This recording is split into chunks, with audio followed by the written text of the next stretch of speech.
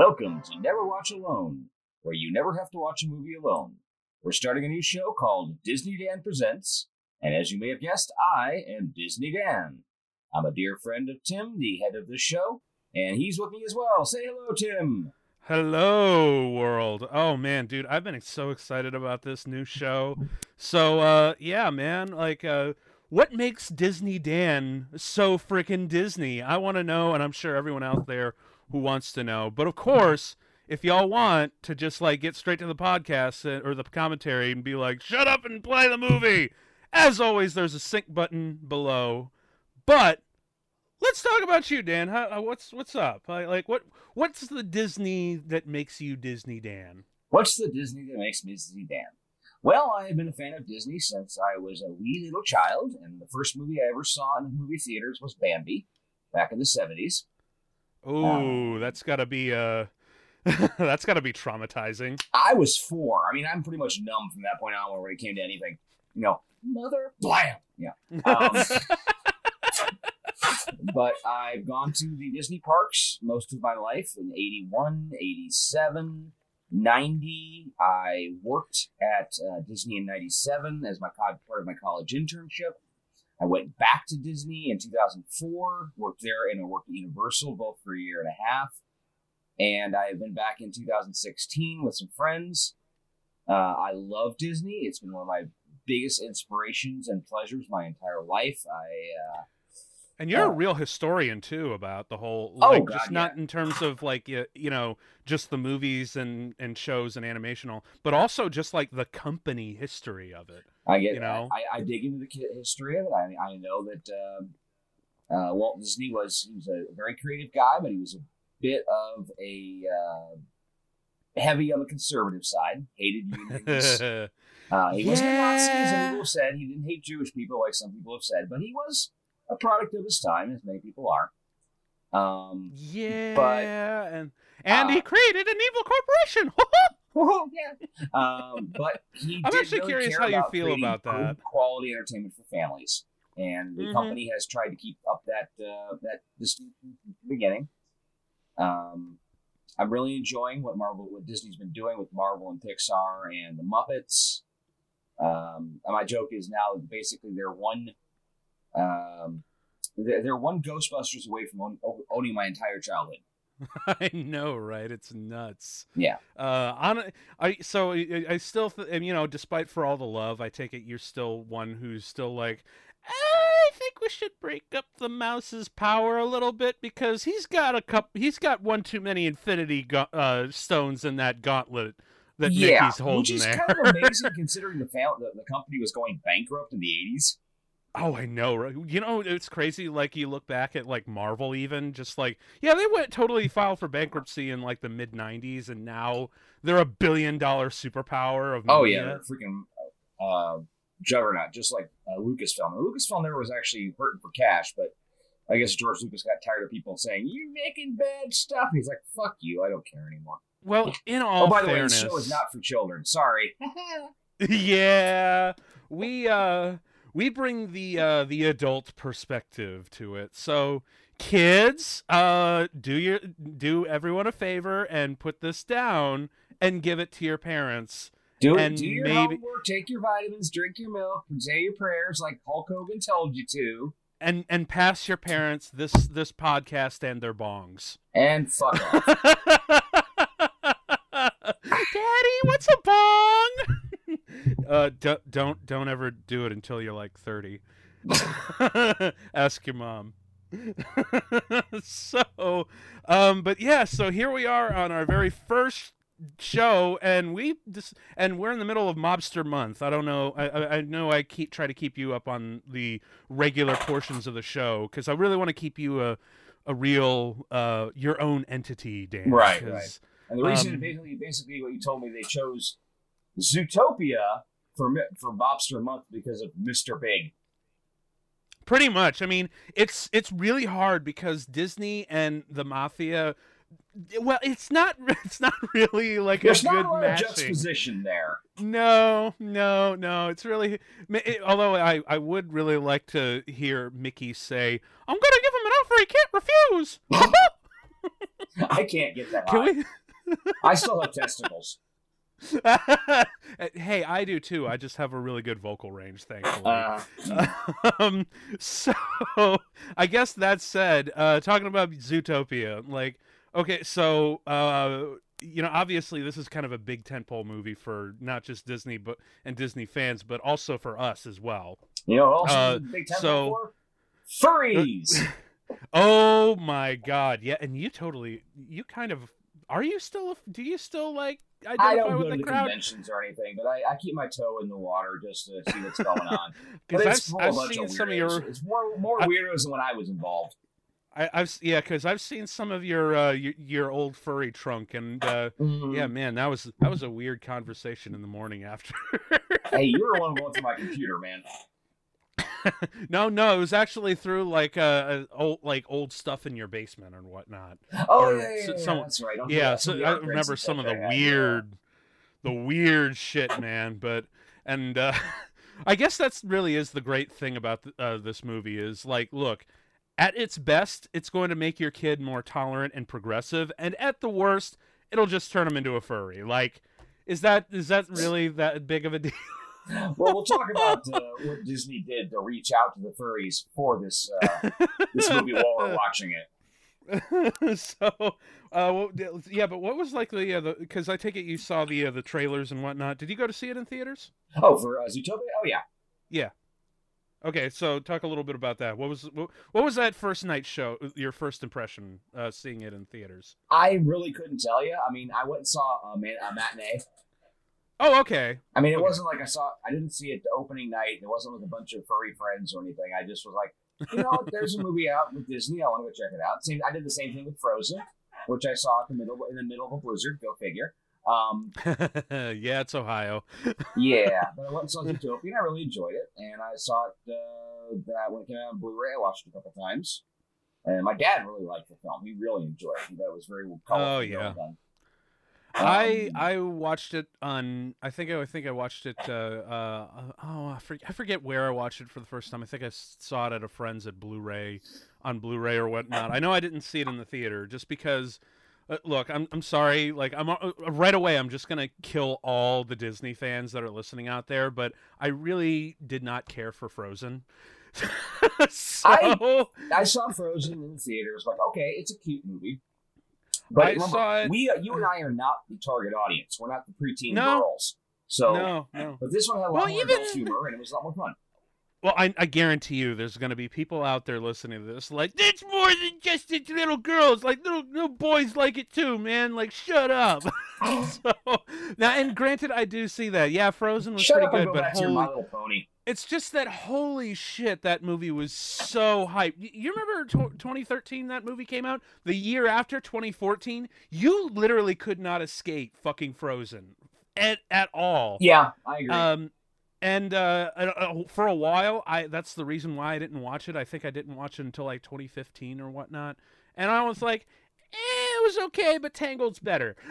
So and right there, I know we've lost like 3 or 4 subscribers, which is like 10% of all the subscribers that we have. Yeah. So, yeah, no. So this is the movie that I watched that I was like, oh God, yes, finally, there's a movie out there that they finally shut the fuck up about Frozen. I personally consider Big Hero 6 a better movie than Frozen. Yeah, you know what? We'll bring that up. We're gonna have a crossover with Marvel Movie of the Month with Mark with Disney Dan on that one. Ooh, that'd be cool. Oh yeah, dude, that's the marveliest non-Marvel movie to ever exist. But actually, I was reading that they're possibly bringing Big Hero 6 characters into the Marvel Cinematic Universe now. I actually, well, you know what? Fuck it. Why not? We're getting this multiverse of madness with Doctor Strange, this multiverse shit with Spider-Man, and now and Andrew Garfield and now we're getting like the guy vague. Who played Dr. Ock. I can't remember his name. Yeah, Alfred Molina. We're getting Molina. Like weird multiverse shit kinda in WandaVision, but not really. So you know what? Fuck it. Why not? Just like let's have all the. You know what? Instead of just like Man, we're getting all over the place. This is why I love the show. This is why you talk to me. I mean, I discuss everything. But you know what? Fuck it. Let's just have Star Wars and Lord of the Rings and just all the properties converge for one big stupid showdown event.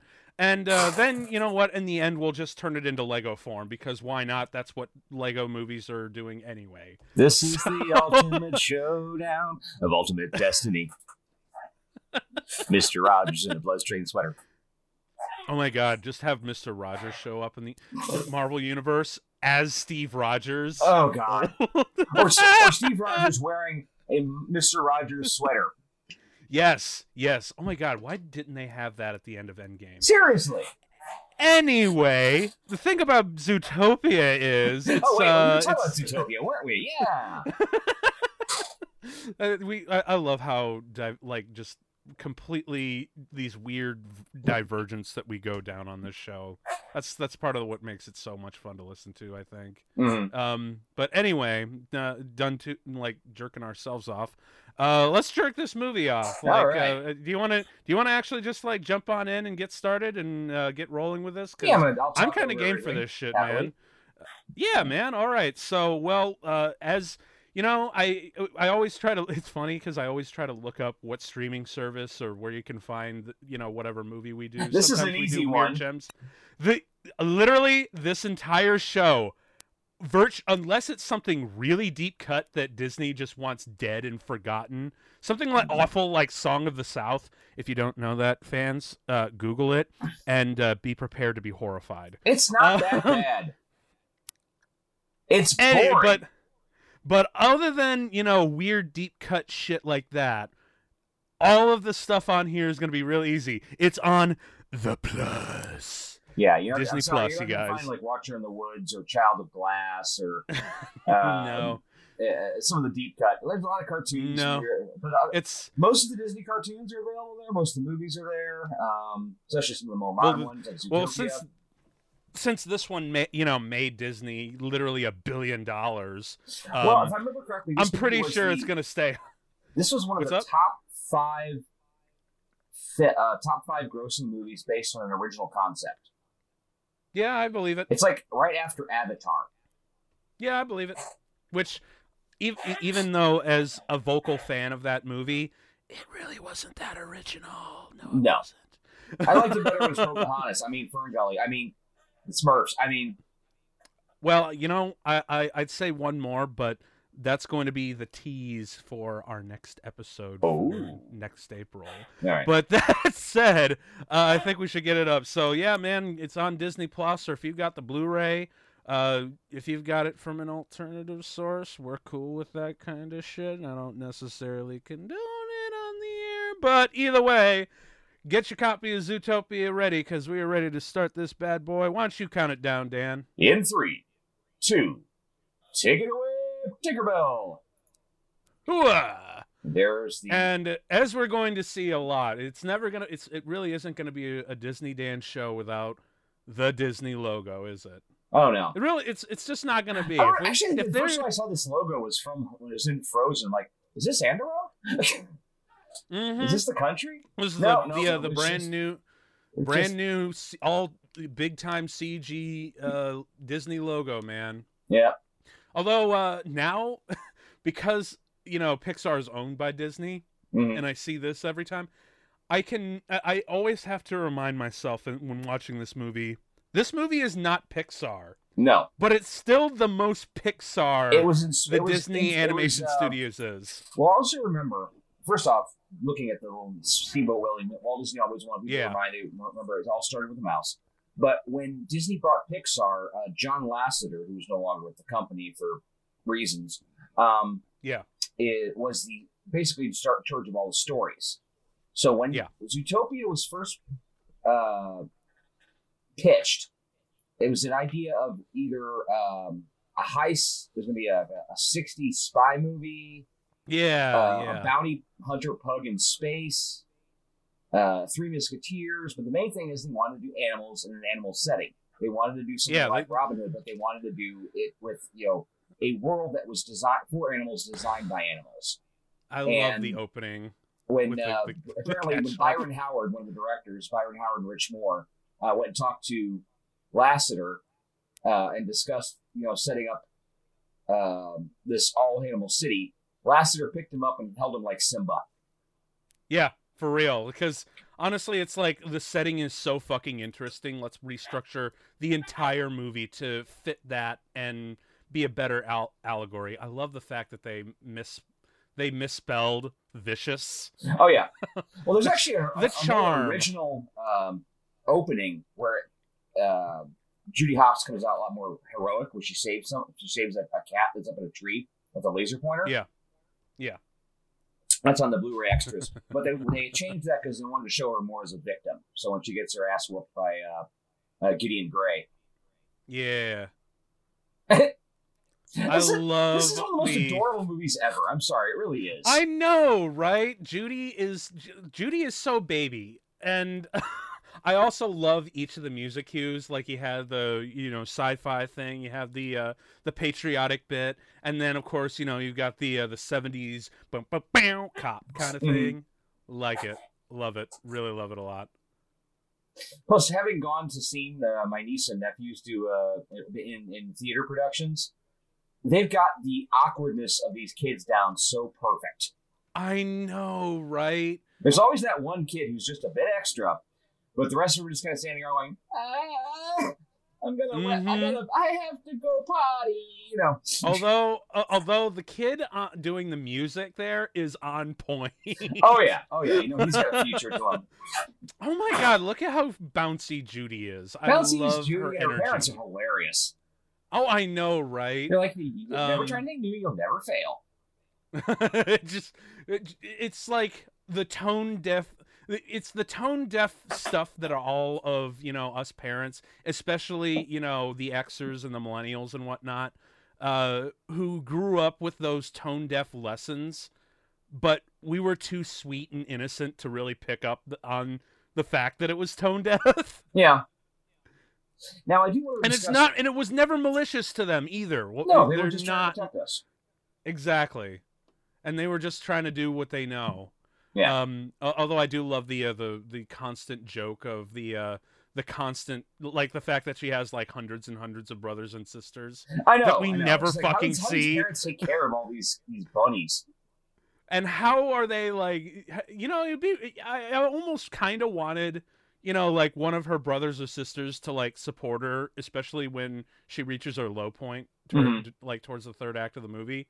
Like they're all literally just in the background, and it's like, can we see a little more of that? Maybe I don't know. Originally, how much do you know about the making of this movie? I left most of that for you. Okay. Because I know you're the historian, and right. I know how much you love this shit. Well, originally the movie was not about Judy Hopps. Mm-hmm. The movie was set... I remember. Yeah, it was from the point of view of Nick Wilde. When they first announced the film, the first production artwork that was ever released was Nick Wilde kind of standing there looking bored, being surrounded by hundreds of bunnies. Yes. And he also had a shock collar on. Because the original idea was that Zootopia, which is supposed to be this utopian place, all predators are outnumbered 10-1, but because they're predators, they have to wear a shock collar so they'll never attack any of the prey animals. Even though most of them wouldn't even do it anyway. And it was actually pretty deep into the story design, and actually some of the stuff was already animated before they took a look and said, this movie's kind of depressing. Yeah. You're supposed to be going in and looking at Zootopia as this wonderful place full of amazing things. And when you're seeing it from Nick Wilde's eyes, he's already cynical. He's already you. I'm sorry. I just love that moment where she puts on the cap. She's like, I don't know when to quit. I'm like, fuck yeah, Judy, get him. Yeah. And of course, the training here. This training montage is a lot of fun. You're dead, buddy. How we get to. And the best part is, what's really cool about each of these little setups is that you get a sense for all the different factions of what Zootopia is before you get to take in the breadth of the city itself. Well, I also like it because they're actually setting up the payoff here in later in the scenes. Yes. Oh, I hope someone flushed. And I love that quick, parallel shot. That's some good shit right there. Mm-hmm. Anyway, no, so they decided to change it. Originally, Judy Hopps was a star cop who was tracking down Nick Wilde. So they switched around the story like a year before the movie was supposed to be released. Yeah. It was going to be a very different movie. It was deep in. It was like Bolt. Bolt was when Chris Sanders, who did Lilo and Stitch, and Disney decided they didn't like the way it was going, so it got handed. Stop hitting yourself. Got handed over to Rich Moore, who helped direct this, by the way. Yes. Now there are some cool things. Oh, hey, check it out! It's J.K. Simmons, J. Jonah Jameson himself. Yeah, and Aang's son. Oh, Tenzin, yeah, it's Tenzin. Man, J.K. Simmons. Well, let's also not forget the fact that the dude fucking won an Oscar. And still went on to voice Grunkle Stan's brother in Gravity Falls. Oh man, dude, J.K. Simmons is so fucking talented. One of the things they pointed out that Bellwether, if you notice, she's kind of frumpy right now. But as the show goes on, her clothes get a little classier, a little darker. It's a bit of a hint. Oh, I didn't know that. Oh, yeah. You're right, dude. Though actually, originally the production, the mayor was a pig named Mayor Swinton, who was actually kind of funny and sexy, but she was an evil character. She was kind of an evil character. All her bad guy parts got taken over by Bellwether.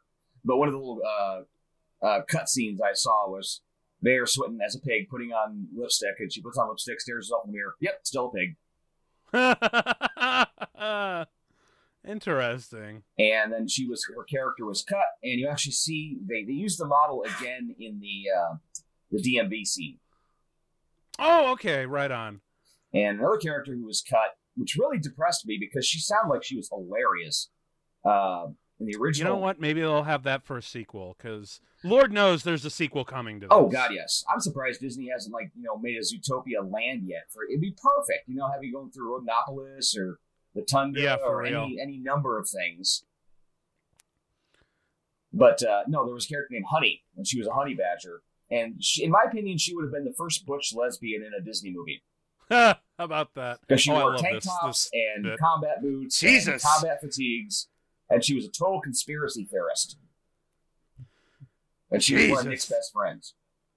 That fucking taser, seriously, am I the only one who gets freaked out by that taser? No. Now, also, what coming up here is a sequence where she's going to say, "Here's a song, try anything." And of course, I wrote down all the names of the songs of the artists on her iPod or Apple Pod. Oh, okay. The problem is I left it on my laptop in the other room, so I can't go grab it. But one of them is Guns N' Rodents, which makes you think, so there are guns in this world, huh? Interesting. But there's there ought to be. Katy Perry. Well, yeah, we're about to see the thing coming up really soon. Yeah, and then Black Sabbath is Black Sable.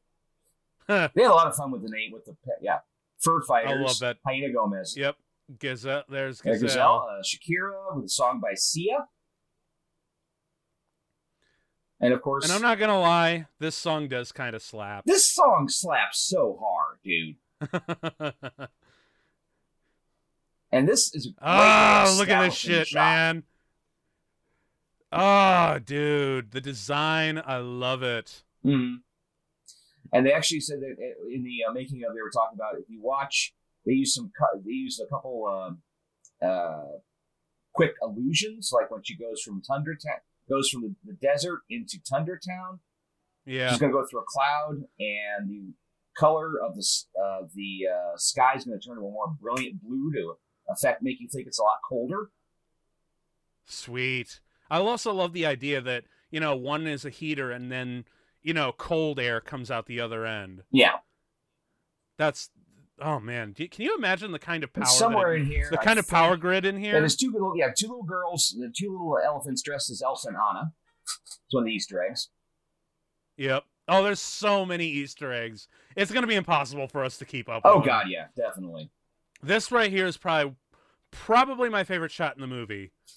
Where works so the raindrops and the camera pans up. This is why I don't understand why there's not a Zootopia ride. Seriously, you could have a Zootopia ride on this monorail using the projection technology Disney has invented and just go through Zootopia and everyone will be blown the projection, fuck away. Dude, they've got the Animal Kingdom right fucking there, man. Exactly. Like, get on that. Oh my god, there's a whole bunch of Right? shit that's not being used. Seriously. Right? Exactly. And it's not like the damn monorail has to move. Just use the projection technology. Honestly, you don't even really need that. I mean, because like I said, the Animal Kingdom's right there, and they've got the sprinklers. I've seen them, so why not? There is the first time you really start seeing the animals, the different things are the lion texting. Oh my god, I never noticed that. Yep, there's the hippopotamuses coming down, and there's the the gerbils. The gerbils I think those are hamsters because they don't have tails. Oh, okay. And the otter. I have to point out all the otters for my fiance. Plus, there's like a bunch of little stories that are going on. You just watch some, Boy Scouts or Cub Scouts, or whatever they call them. That rhino who's clearly pissed off about his mortgage loan or something. Yeah. What did he say? Welcome to Zootopia. Please buy my panties. I do love the design that the cape of the woman is actually her shell. Yeah. And complimentary delousing. That's weird. Oh, hey, check it out. Director cameos. Yep. As the loud neighbors. Apparently, there's a lot of theories going around the furry fandom that they're gay. But I'm just like, you just like gay people. Yeah. I mean, sure they could be, but honestly, the way they fight, honestly, it feels like they are two dude bros who are just two friends who are just trying to live together. And they're just not having it, and they're just pissed off with the city life. Because, look, anyone who's lived in a city, they are pissed off all the time. There is no way... Have you ever lived in a city, Dan? I'm actually curious. I lived in Orlando, but I lived in a suburb. Okay, because I haven't lived in a city. Klauser he is flaming. I'm sorry. I don't care what anyone says. He is clearer than a $3 bill, and I love him for it. Yeah. But with his lucky chomps. Yeah. Oh, the puns. You know, I think it's kind of similar to how I view BoJack Horseman. Yeah. Is that, look, yeah, the puns are really cringy and really dumb, and I groan at them, but the rest of it is so good, it's okay. In the case of BoJack, I need the stupid puns to get me through the really fucking heady stuff. Because, man, that show gets depressing. You know, that feels like it. I'm surprised that joke hasn't happened with Homer Simpson. A Giselle snow globe before. Oh, I didn't notice that either. How about that? It's the tiny little details, man, that really make these movies worthwhile. I also like the fact that that the Zootopia Police Department is both predator and prey, but the prey animals are freaking gigantic ones. Yeah, like the elephants and the rhinoceroses, and I think Bo's a muskox. I also really love the design for Chief Bogo here. Well, from what I understand, when they were designing him, they actually had a friend of theirs who was a bodybuilder come in and put on a shirt that was just a little bit too small for him. Yep. So they could show how the fabric would hang, because you can see he's massive. He could never. Buckle. He's got those giant forearms that and he could never see on all these big cops. Of his shirt because he's just so huge. Yep. And of course, I also love how it's interesting. Man, this was like at peak Idris Elba, where he was in fucking everything. I was always kind of annoyed. You know, I love Idris Elba, but you know. It's almost like, oh, here's the hot black guy of the month. Let's put him in everything. Like, there are so many great African American actors out there. Use some of them too. The same thing happened with Wesley Snipes. Same thing happened with Denzel Washington. Damn, you're right. Oh fuck. I was gonna start defending, but you make your point, and yeah, I can't refute that. But it sucks. In all fairness, though, this was the only animated movie he was in. Yeah. I believe this is actually his first, wasn't it? First anime movie, yeah. Yeah. Like the first time he ever did a voice role, which still, I guess, is kind of cool. Just don't care. Yeah. Plus, he's such a great character. He really is, man. Yeah. I think that him and, like, all these other police officers are the reason why. Love that little nod to Thumper.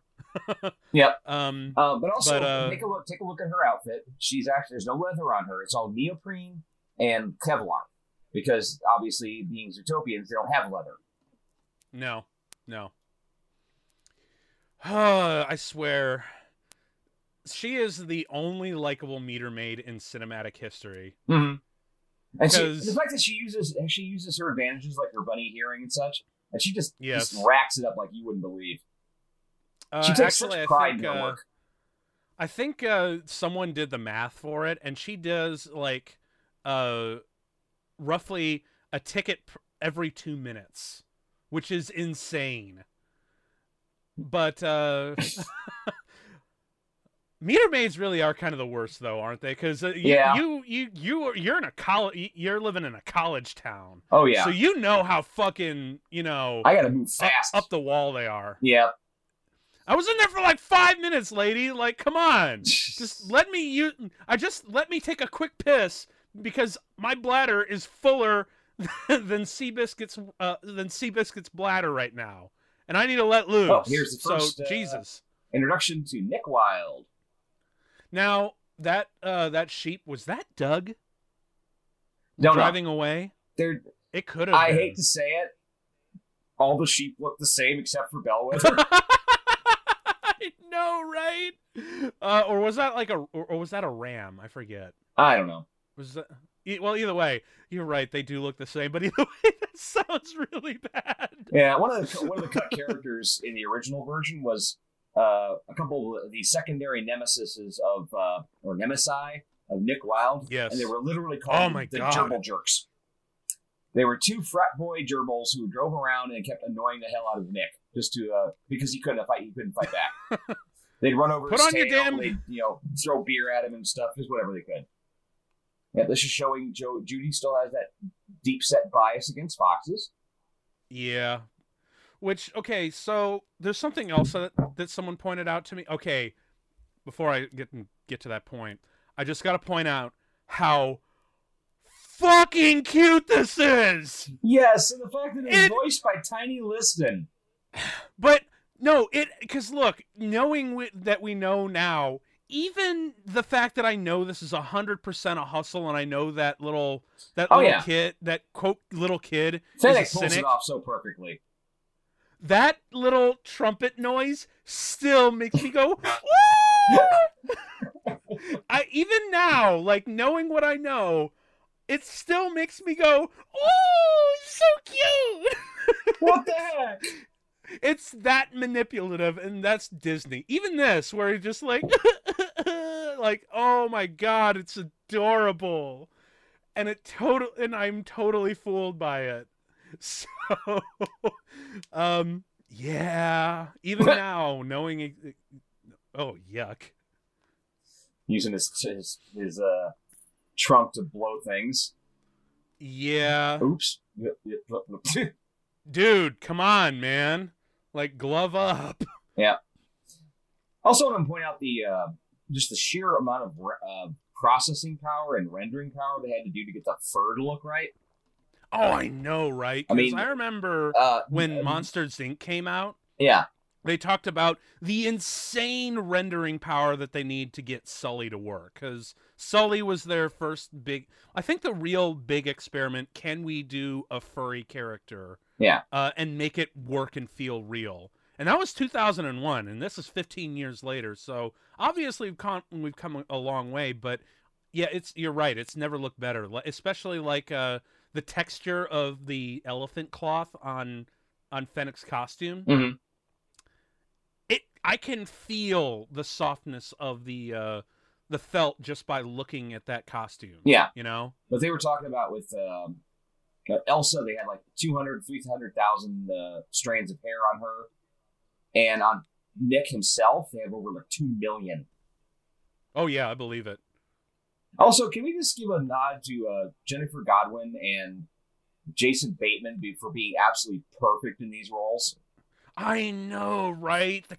Because look, I know that for a fact that they record separately. Mm-hmm. Like, because for those, Sorry, it's adorable. I'm sorry, it's so cute. You're right. It's so fucking distracting. Even with the little toot toot that's coming up here with the where's the bye bye toot toot.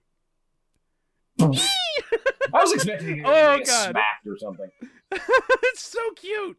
But yeah, no. So for those of you who don't know, when actors work on movies like this, they usually brought in for a period of 3, maybe 4 days to do the bulk of their voice work on their own. It's literally just them, the casting director, the directors, working for 8-hour days for about 4 days, and they're done. And maybe they'll come back for a day or two for some pickups to readjust and accordingly what they need for the movie. I also want that. So it's all separate with the 70s fantasy right? art on the back. Man, dude, you and every other furry, man. Well, not just that. When I was growing up, there was a guy in my hometown who had a van like that with like Star Wars airbrushed on the side. Bitchin'. Yeah, it was. Dude, this is some next level hustling right here. Oh God, yeah. I love the logic behind it, but yeah. So, what was I? The Lemming what Brothers. was I saying? Oh God. And you also gotta love the how perfectly robotic this is to him. Just 1, 2, 3. God, that's adorable. The, popsicle sticks in, and here comes Fennec. Boom. Looking like that. This is my life. Yep. I gotta say though, it's one hell of an operation, man. They get paid 3 times. And a little tiny pointy Johns. And it's popsicle sticks, which is really fucking funny. And if you didn't think that was funny, this sure as hell is, where he spits out the thing and just French hip hop music plays. Oh. French hip hop. That's a weird little niche, isn't it? Oh God, yes. Well, actually, no. French electronica. By the way, just a moment. This is tangentially. What's the word I'm looking for? This is slightly involved with Disney, because they did the soundtrack for Tron Legacy, A Moment of Silence, for the ending of Daft Punk. Oh yeah, so we record this about a month in advance. So yeah, we just heard about this fairly quickly. I'm like, oh. So that's it's the Outmouse. Is that what it says behind it? Yeah. I missed it. It's like there's like so many little puns in the backgrounds. I know. Really, it's almost impossible to name them all. Mm-hmm. Also another thing, real quick. Yes. When they were making this movie, they had to figure out the scale. So they actually decided that the closest they could get to a human-sized creature was a wildebeest. So the wildebeest is 1 for 1 for a human, and everyone else is measured on a wildebeest. The wildebeest scale. Interesting. Yeah. I dig it. The Ramen Brahma. No, basically, so everyone was, they had like one standard wildebeest who's about 6 foot tall, and everyone else is measured against it. Yeah, because isn't Nick Wilde listed as like 3 foot? Yeah, something 3'5" or something. But basically, also when they had Jason Bateman, he came in and they asked him. He asked, "How do you want me to play this character?" And they went, "You're Jason Bateman. Play him yourself." Yeah, no, that's what I was getting to. So the fact that that all these actors recorded in a vacuum. Yeah, it's amazing the level of chemistry that really comes through and gets put together. Now, sometimes they do record let me try this again. Sometimes they do. I have a stuttering problem, guys. I'm sorry. It's cool. No, cool. Let's go. Go for it. Sometimes they do record together. Like, for example, in the Monsters, Inc., they did get Billy Crystal and John Goodman in the same room, so they could work off each other very, very well. I love the Beavers. Oh, I know. And they're just so disappointed. Like, what the hell, lady? Dude. But yeah, you mentioned that they work off each other. A deleted scene where you actually see her on the subway coming home. They cut it for timing, but there's like it's hilarious because you keep seeing pieces of concrete breaking off. Oh, and I love the all the shit that you keep going through. Yeah. I'm a loser, baby. This honestly feels like a little nod to Hot Fuzz. A little bit. A little bit. Hey, Judy Hopps is Hot Fuzz, isn't she? According to the furries, isn't she? She's definitely considered hot. Let's just say that. Yeah, the internet is a very wacky place, is it not? Yeah, apparently, literally, a marketing firm contracted by Disney had been reaching out to furry groups, asking them to post to Instagram with movie hashtags in exchange for freebies. So yeah, in Disney all fairness, though, Disney knew that there was going to be a whole shit ton of Rule 34, and they're like, fine, we'll just fucking embrace it. Although, in all fairness, though, weirdly enough, Warner Brothers did it first with Space Jam and fucking Lola Bunny. Oh, God, yeah. Hadn't even thought about there that. was a whole thing even before this, the man. Furries. The furries just went, they were at the opening scenes. I actually remember the weekend that movie opened up. People were leaving the convention I went to go watch like the matinees of Space Jam, sitting in the front going, "Oh, Bunny, want to understand me? She be my girlfriend." Bunny boobies. Yeah. Bunny boobies. Yeah. Exactly. Oh yeah, I also love the fact that when she turns to the slow depressing music, it's actually diegetic. Yeah. It's not like, just background orchestra, which I thought is funny. Oh, there she goes again. I was saying something. For real though, it must really, because like, I try not to. But for real, like, I try not to give service people a hard time because I know service industry and it sucks. Oh God, yeah. But dude, for real, like, can we just like destroy the meter maid? Because it's pissing everyone else off and it's making the person doing it feel fucking miserable. Okay, here we go. Judy, first big set piece of the movie. Big action sequence. She just rips off like a Supergirl or Super Buddy.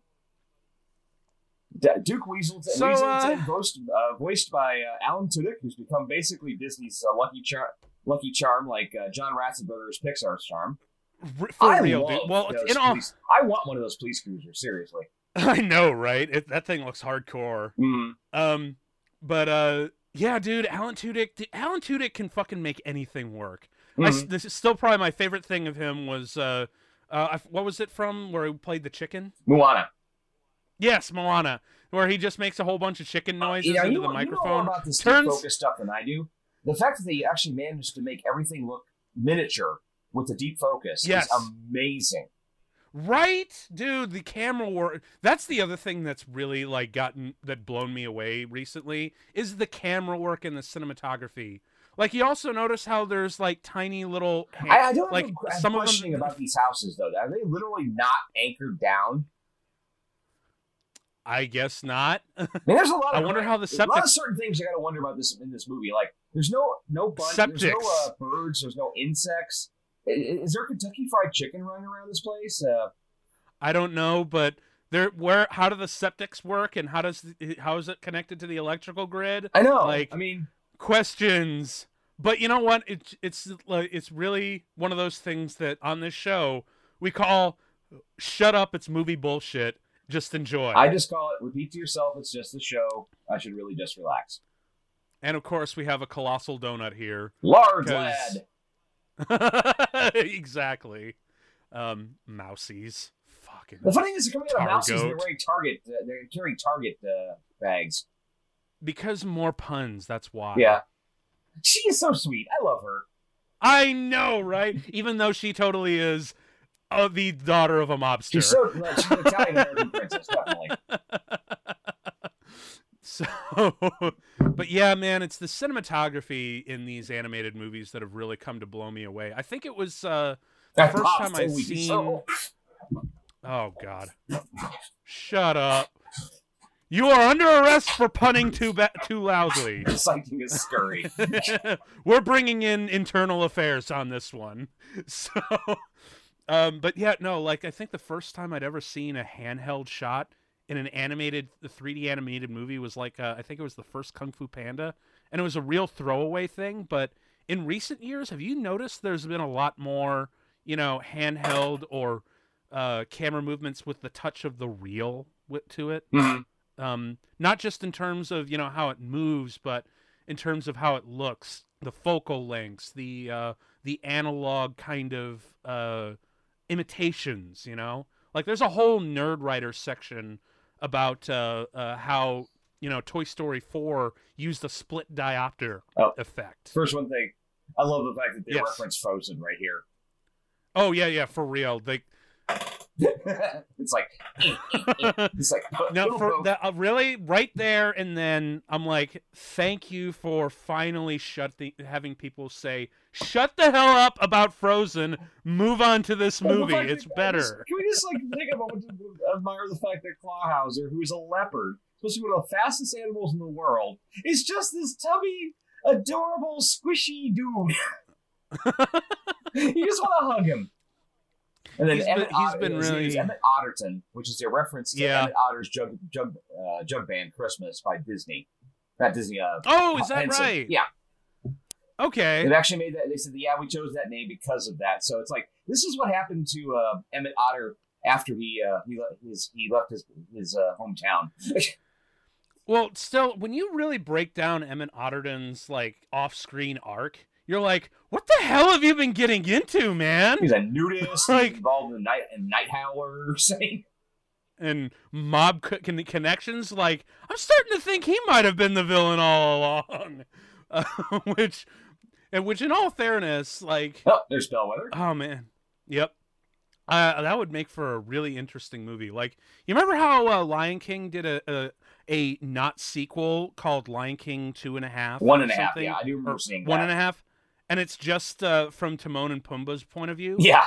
Do that, but with Emmett Otterton, because that would be a really interesting movie. Oh, God. And although somehow I feel like that movie might turn into an R-rated movie just because, you're nude yoga and, mob connections and poison that affects predators. What the hell are you into, man? Yeah. So...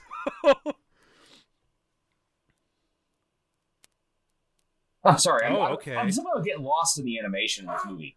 It's so well done. I know, right? It's gorgeous. Okay. There's actually another point in the. There's another deleted scene where Clawhauser sends her to use another computer, which is actually another computer by one of the officers is on paid migration, and the whole thing was rendered. It's on the Blu-ray of her trying to use a computer belt for an elephant. Oh, Lord, that must have been interesting. And so she's bouncing. She's literally bouncing all over the keyboard and using both hands to work the mouse. Cub soda. So they cut it for time, and they decided that they wanted to get Clawhauser in there as a lot faster. Yep, makes it a lot quicker. Plus, they wanted to really, wanted to. I'm so bad with my words. One to establish Clawhauser as her ally. Well, pretty much the only one she has in the police department. And I love the little arc that he gets later, when he gets tossed out because he's they don't want a predator to be the first thing that they see at the police station. A gay, fat predator. I hate to say it, but it's true. Kinda, yeah. I mean, technically it is headcanon, but whatever. That Bogo is also, he's a muscle. He's a muscle daddy because he loves Gazelle. He's at least bi. Oh yeah, okay? he's dipped his toes in that water hole. I call Bogo bi-curious, just way down low. But who knows? Because I know that they want to do a TV series about the ZPD. Oh yeah. So I just love this line. Did you just boot my stroller? For some reason, that line just kills me. And then the look on Nick's face. Oh shit! Yeah, originally the whole idea. Basically, this is real quick. The original idea of the movie was Nick Wilde was going to create something called Wild Times, which is going to be an amusement park where predators could take off their collars, like we were talking about earlier in this commentary, and be predators. They could, hunt fake prey. They could, eat raw meat. Enjoy themselves. And he could not get a loan from any of the banks because they're all owned by prey. And he finally ended up having to go talk to the mob, not by Mr. Big, but it was actually one of the polar bears. that they got the polar bear was actually the head of the mob. He got delegated to bodyguard this version, but I couldn't find anything when I was doing my research. But I swear to God, I saw something about Nick Wilde having a kid in that particular version. So he may have developed into Fennec. You're a cop now, Nick. You're gonna need one of these. But yeah, there were a number of scenes that they had that were actually close to being rendered, including one where getting your first collar was almost like a bar mitzvah for young cubs. That's fucked up. And they have big parties, and yeah, you're getting your first collar. You're gonna be a real adult now. And then they would put the collar on the kid. The kid's getting all excited. The father's trying to calm him down, and the first shock hits the kid because he got too excited. And the look of betrayal in his eyes is looking at his dad. Oh, yeah. I mean, it would have been a great movie, but I can see why they changed it. And first off, just Tommy Chong, man. Right. Tommy I was just Chong. about to say, dude, you could not have gotten better casting. More fun making this character than anyone else because he was just so raunchy, nasty, dirty, but still perfectly comfortable in his own skin and all of his flies' skins. Yeah, actually, one of the things I was reading about when one of the things they didn't put in the movie, but is supposedly there's a fast food joint chain called Bug Burger because it's all insect based. You know, I'm actually kind of sad that they didn't get Cheech in this too. Yeah, but it's nice Tommy Chong to do some things. No, that's very true. Although then again, you know what? Maybe he'll be around for Zootopia too. You know, anyway, it could be anything. These guys, maybe naked. I love how at ease that Nick Wilde is. Oh, you know he's come here before. Horribly uncomfortable. You know he's come here before. Oh boy. No, I'm sure that they had some very interesting story design meetings going. How much do we actually want to show? Yeah, like, unfortunately, you know, I'm pretty sure this isn't like the butthole cut for cats. This isn't like the butthole. Well, I was about to. Yeah, there's the cat. This isn't the butthole cut for cats. I mean, you can't really show there are no buttholes in a PG-rated movie. But my God, she's airing out her yoni. I swear to God. Nangi is airing out the nog. Her bits. He reminds me of the time when Josh Brolin sunburnt his asshole and called everyone who told him to do it a bunch of idiot assholes. What? Oh yeah, like there was apparently like this whole thing about if you tan your butthole and your taint, it's supposed to like give you enlightened sentences or whatnot. It was like this whole meditative thing, and Josh Brolin tried it, went too far, and he went on Twitter and he called this the dumbest bullshit he's ever heard of.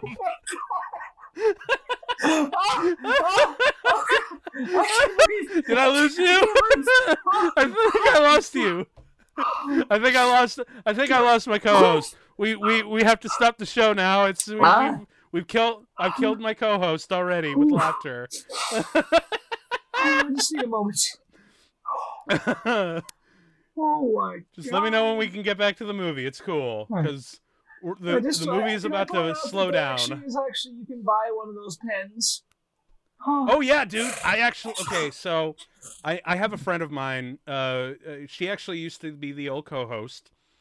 And I know she's listening now because she and her girlfriend are huge fans of this movie, and I know they're listening. Aww. I actually got her the pen that you can get for her birthday a few years back. Oh god, the DMV. It doesn't just have like sayings from the movie and whatnot. You can actually record your shit on it, and it's a real working pen, which is the coolest thing. Okay, ever. Coming up here is. Flash. We got my dad a Flash mouse pad. He loved it.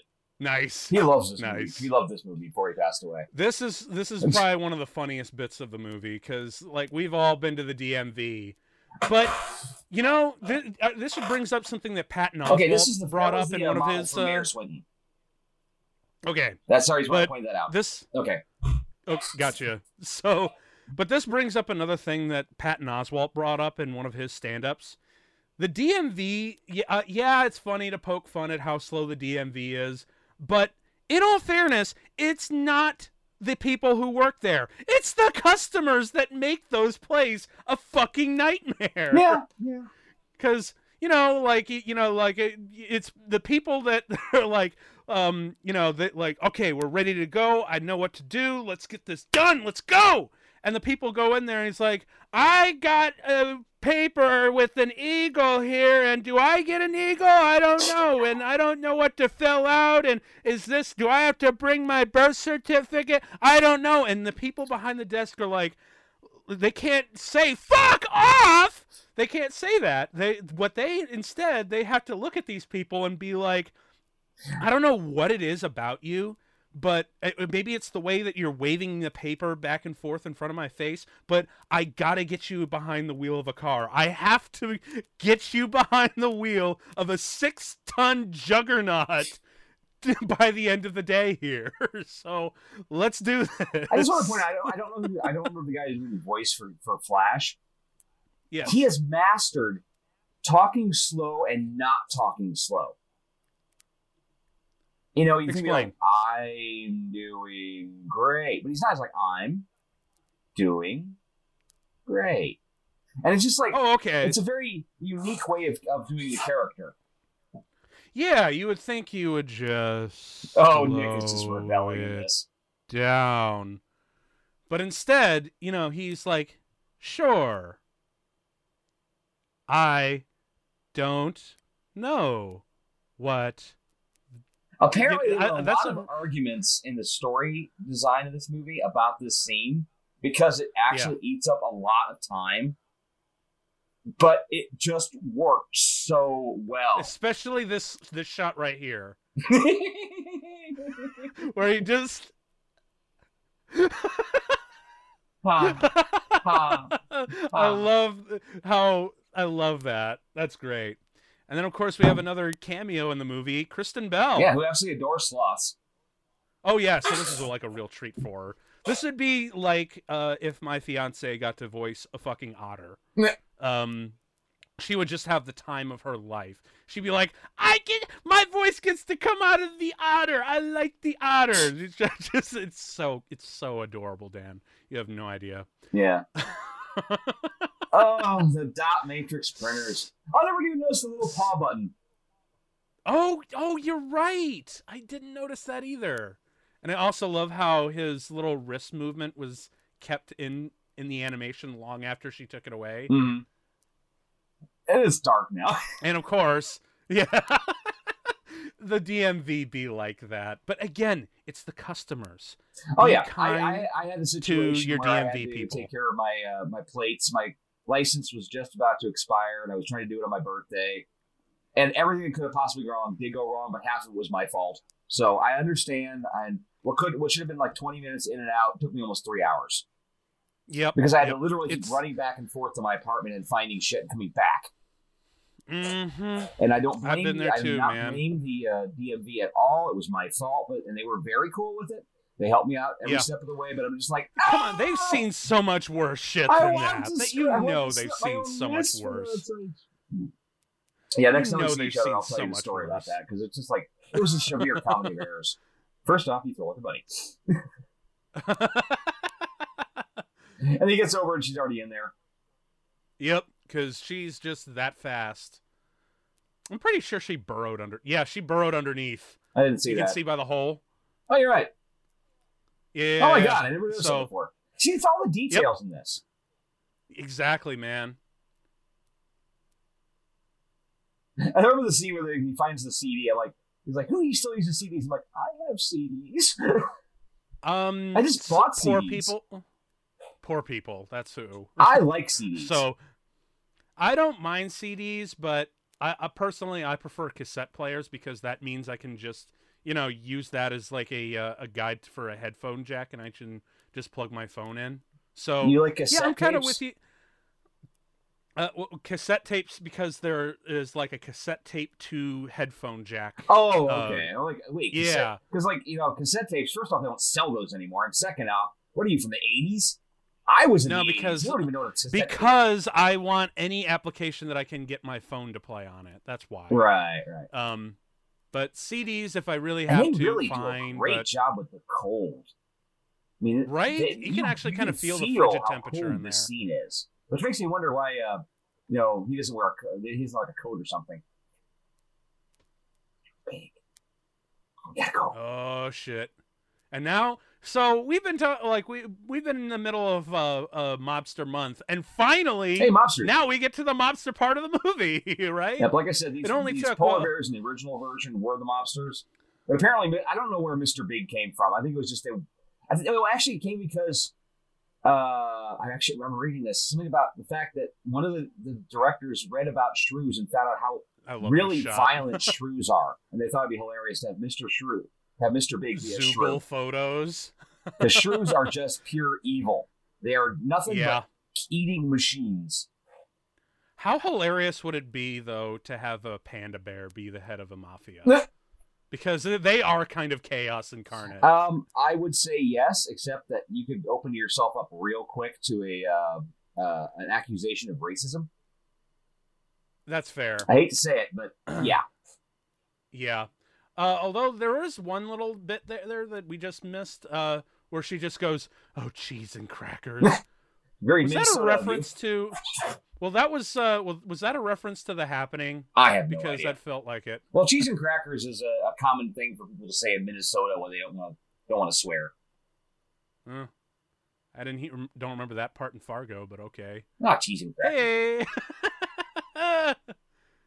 They should swear to God be playing the Godfather theme or something right now. They are total. They kind of are. I mean, you can kind of hear it in the instrumentation. I mean, come on, like look at him. He's got the Marlon hairdo. He's got the cadence. He's got the red rose. What more do you want, Dan? Yeah. Seriously, do you want us to just have like all of his dialogue be archival stuff from The Godfather? Maybe. No, that's too far. Yeah. Even this is too, because it's weird how. This movie is obviously supposed to be subversion of like lots of stereotypes and whatnot. Yet the stereotypes kind of remain. This, the Fox character is still, shifty and sly. The weasel's still kind of a rat. The bunny's still very excitable and bouncy. The dumb Southerner is still dumb. Is still a bully. All these stereotypes still weirdly kind of remain, don't they? Even the mobster is stereotypically Italian, Major cannoli. So I don't know. It's a weird dichotomy to process, isn't it? Ice 'em.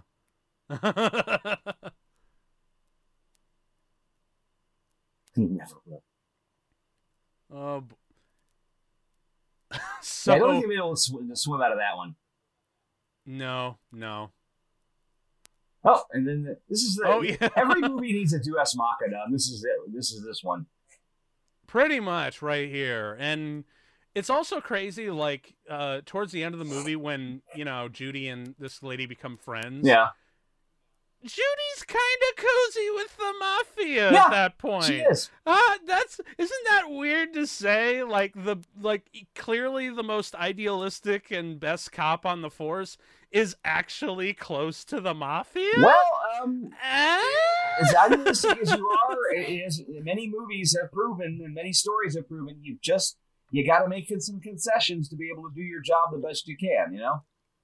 No, still, I'm with Nick Wilde there. Just looking, this shot right here coming up just makes me laugh every time. Is this the little cake? The bears. I love the cake. the cake. Wasn't this wasn't this based on footage of John Lasseter? I don't know. Because I remember someone saying that this shot was animated based off footage of John Lasseter attempting to eat a very small slice of cake. So, which I thought was rather amusing. I want to see that footage now. There was something about they had to get at one point, I think it was the wedding dress. They had to figure out how to get it to wear properly, and Yeah. none of the women had the body that she did, but one of the Mm-hmm. male actors, one of the male animators did. So they dressed him up in a wedding dress, and they used him as a reference. Yeah, you got to remember a lot of animation is using references. When they were doing doing Little Rodentia, they actually built they mocked up a small city with cardboard buildings and such, and then they put a couple toy cars in there, and they had a friend's hamster that came in, and they used the hamster to run around, and then were able to pass a small camera through so they get some shots. There's a lot of it. I mean, hell, I wouldn't. I know that even especially for complicated stuff like fight sequences. Now, this is and one of my whatnot, favorite sequences in the whole film because this bit. It's very tense, but also how gorgeous it is. I mean, you've got that deep field of view in the background. You've got the light shimmering off his black fur. You suddenly got the jump scare here. Where is he? Ah! Killer otter. Yeah.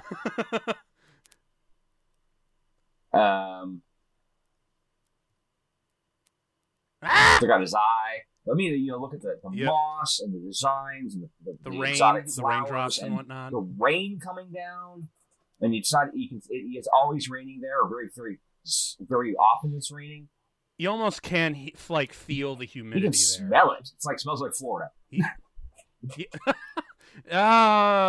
Zootopia a little bit more credit, because Florida is it's America's scrotum. Let's be honest. It's America's waiting room, as John Leguizamo called it. It's God's waiting room. It's where the old people go to die. Fucking no one likes Florida. Not even Florida. Oh. Even Florida doesn't like Florida. He's going through his Jekyll and Hyde. Shit! He's been hit. Transformation. He's been hit. Oh, my cat looks like that when she's attacking my hand. He's got them evil eyes, the evil slits for eyes now. Yeah. Do you notice that actually? Oh yeah. That when they go predator, like their eyes become slits. Well, you have a cat too. You know how it is. Of course I do. Oh, but look at that. They She's got adorable. The perfect sheen of the wetness down. It's just a really, really well done scene. Yeah, man. And again, it's the cat. Clawhauser, for real. The app. I'm actually surprised that wasn't an app that Disney released. I didn't never check. It's like a tie-in. If I'm wrong, let me know, because I'm kind of shocked that if they didn't go that route. I've never really looked up. I haven't had a smartphone. I didn't have a smartphone for the longest time. Yeah, me neither. I think I was still operating off I think this was right around the time when I finally switched over to a flip phone. This is actually literally because the network couldn't. The whole movie, this is the sequence that has the most danger. Because even the ending is actually kind of like, they pulled back. They could have been a lot more bigger and a lot more explosions, but they pulled back, and I was actually very impressed with that. But this worked extremely well. Jesus. Dude, don't go that way, man. For real? Like, come on. Well, he was just trying to get away. I understand. But if you do not let go. Do not let go. I'm going to let go. Of Physics course. at work, ladies and gentlemen. Physics. Yeah, it never should have worked. I'm just like, that is one strong sticker, by the way. Oh, I know, the police badge the sticker. PD, yeah, you would have think it would have slid off like after any part of this. Yeah. Also, cartoon physics, yay! It helps. Bogo's like, I was not. Bogo works late, apparently. Well, I mean, it's the police force. I mean, that's part of the territory. Yeah.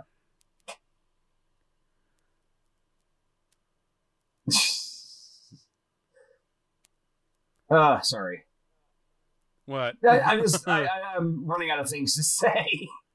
No, it's cool, man. Because, like, honestly, because where are we at in the movie? We are literally at the halfway point at this point. Yeah, we are. We got 52 minutes left. But it's crazy how oh man, I'm lost. Oh, showing a little bias here because he is a fox. Oh yeah.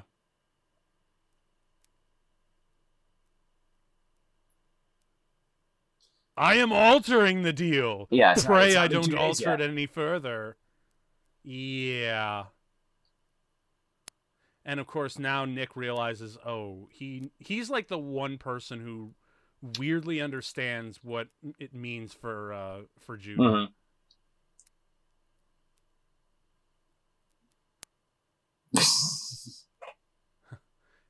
He's like, this motherfucker telling me how to do my job? Oh my god, can you imagine Samuel L. Jackson having a cameo as like as a street guy in the movie? Or as like one of the cops? Mm-hmm. Dude, that... Actually, can we make that happen?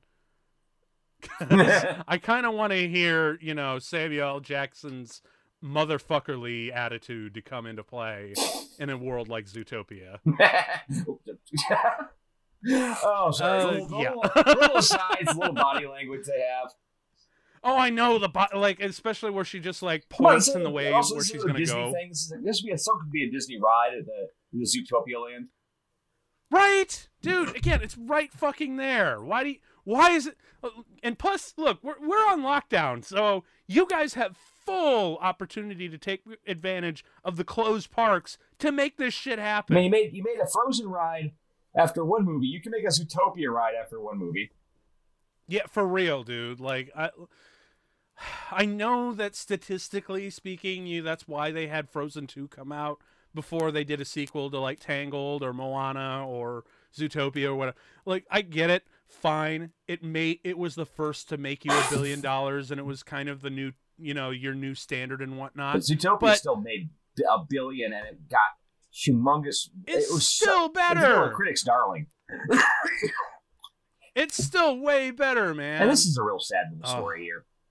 Oh, this backstory, man. It shows he was an idealistic little happy guy, surrounded by just kind of like Judy too. And he's about to get his ass whooped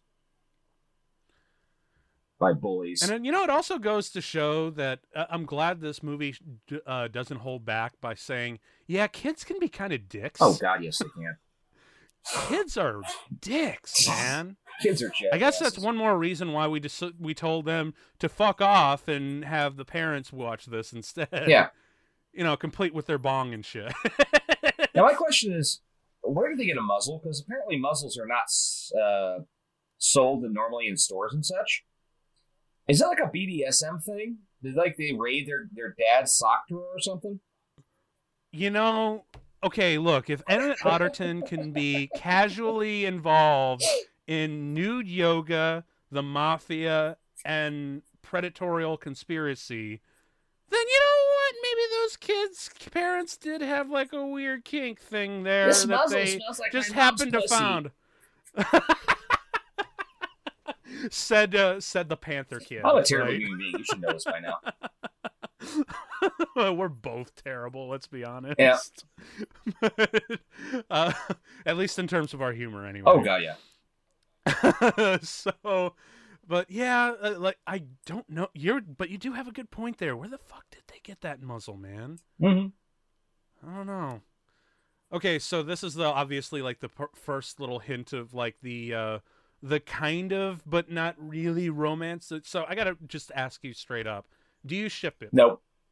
Do you ship nope. it? You don't ship it. I don't okay. ship it. You do not. I do not ship okay. it. I see them as partners. They are good friends, and they are partners. But I don't ship it. I mean, a lot of furries do. Holy crap, do a lot of furries do. Oh my god, the entire internet does. Well, it's like that Tumblr You're in the post minority. once about how Disney actually has tons of Rule 34 drawn by its own animators. Because when you work for Disney, oh my god, yeah. And so the animators think this is a challenge to mess with Disney. Yeah, didn't they do that a lot in the 90s? Oh, there's so much Kim Possible and Jake Long, American Dragon, and freaking Gummy Bears and Gummy Bears? What? How do you make gummy bears sexy? Look, I know they taste delicious. Challenge and all, accepted. but I gotta say. And this scene was like it's so fluffy. It's like it's literally making fun of don't touch an African American's hair. But well, no, yeah, it is. I never looked at it like that. I just saw it as like, haha, the fox thinks, the fox is like, poking at the sheep. No, like it's not there's supposed a lot to. of subtle biases in this movie. That's fair. I do like some of the stuff in the background, like Pay the bills. pay bills, and the number one. What was it? The number one mayor? Was it? Under World's coffee greatest mug? assistant mayor. Oh yeah, that's it. And it's the dad crossed out. Smell whether. But what was it? I think on the close up of the phone, you can actually see Doug's number. Yeah, Doug. Yeah. Doug's number. So you can totally. That's like a big clue that she's totally in cahoots. Oh, I never noticed that before. Yeah, man. I noticed that. I think the second or third time. Oh, okay, that's a legitimately funny joke. Those little sheepies all over around. Do you think she counts herself when she goes to sleep? I actually really like that joke. Oh, there's the wolves. Yep. And for those of you who are sort of a plague, in the original version of Zootopia, there was actually an elite police squad called the Razorbacks. They were Razorback hogs. Oh, okay. And they were like the tough guys. That. They were like the elite SWAT, but they got switched over to wolves for this. Right. Well, I do know that one of them is named Geralt. So if you guys are if y'all are fans of The Witcher, I think y'all know what that means, because Geralt is one of the main characters from The Witcher. Oh, I didn't know that. Yeah. And it's totally named after that. Maintenance 6B. Took them out right here. Aha. Yeah, you smart, you sly fox. Mm-hmm. Actually, the funny thing is, this is completely aside. An aside on our commentary? Shocker. No, my senior thesis in college, I wrote about applying Jungian archetypes to animals in literature. And this movie is a prime example of that. Sly as a fox, quick as a bunny. You basically use the animals as a shorthand for the archetypes you need. Like, one of the things I used was the movie Maus, was the graphic novel Maus by Art Spiegelman. Oh, yes. Great reading. But the Jews are portrayed as mice, kind of powerless and very, scared. The Germans are cats. Cats are the Nazis. Obviously, they're evil. The Americans are kind of like are basically dogs. Mutts. Friendly, big old happy mutts. And also another one I used was a book from 1946 called The Beast is Dead, which was actually drawn during the time of occupation by a couple French artists, where each of the races, or each of the sides represented a different country. Like the Germans were wolves, the Russians were bears, the Americans were buffalo. So that way you have that shorthand. Exactly, and this movie does that. And there are some stereotypes that they do subvert, like Clawhauser. Clawhauser's played for last, but he's a fat leopard. But they still give him a weird kind of arc. Yeah, but Mayor Bellwether, or Mayor what's his name? Fuck it. No, the mayor Lionheart. What? Lionheart. Yeah. But he's the king of the jungle. Therefore, he's a big lion. Mm-hmm. He's a leader kind of character. Yep. But yeah, that's kind of the shorthand they use in this. Yes, they do. And to your Jungian essay that you wrote in college, I would say nerd, but I've written way nerdy. Hey, I got an A on it. I don't care. So, yeah. Although, do you remember this is the first movie I ever saw where they showed just how much you can do with a smartphone? Yeah. I mean, like I think it was now, I'm sure earlier in the movie. This was the first one I ever saw. And she uses a flashlight. Really? She uses a camera. She uses it to look up information. Music and all these different things. Yeah, I mean, it shows what a smartphone can do. Plus, I like the fact that it's got a carrot, so it's not an Apple product; it's a carrot. Yeah. Although I think there's Otterton. Poor Otterton. He's so kind of freaked out. Now, how long did the Night Howler's poison actually last? Because these people are messed up. I don't know. Maybe it's like a long-term thing. I don't know. Maybe they get overdosed and stuff. Maybe it's like, actually no, because they were concentrating, weren't they? It's sort of like, yeah, I think what it was is the Breaking Bad reference they made later on. They're taking the Night Howler stuff, so good. which is sort of like you can make it go crazy for a little bit, but they were concentrating it. So yeah, that's what's messing up. Okay, that makes more sense. I just answered my own question. There you go. But what was it? Oh yeah, so another thing that I think we missed while we were talking about this. That I mentioned Honey earlier. The doctor is Honey. The conspiracy theorist. They basically took her and recast the model. Oh, okay. I really would have loved to see Honey because she just sounds like a big, brassy, awesome character. Let's see her like voiced like Marsha Warfield or something. All I can say is throw it in the sequel, man. Yeah. Throw it in the sequel or the TV show or whatever the hell they're going to be doing. Which I don't really care which one that they do first. I just want them to do more of it because, man, it gets really fascinating. Yeah. Oh no, her parents. Why didn't you put that on silent, man? I know. It's just like, why do not people ever use a damn... You know, I do not have my... I have my phone on silent all the time. It's on buzz. It's it. I'll put it on actual notification only when I'm expecting a call. Also, otherwise, yeah, you're right. To a toilet. Ew. Well, I think she got the idea while she was in training. Remember her just like, filthy toilet, you're dead, bunny. Well, lucky that these toilets actually go out into the water as opposed to... Well, yeah, remember, in animated movies, all toilets get you out to the ocean. Like, which guy didn't go to the water processing plant. Which killed so many fish, let's be honest. All the kids trying to release their fish out into the ocean. So many fish died. Work that way, kids. Fucking Chief Bogo. No. Just like, no, go away. No. You have the F2? Oh yeah, he's really working, huh?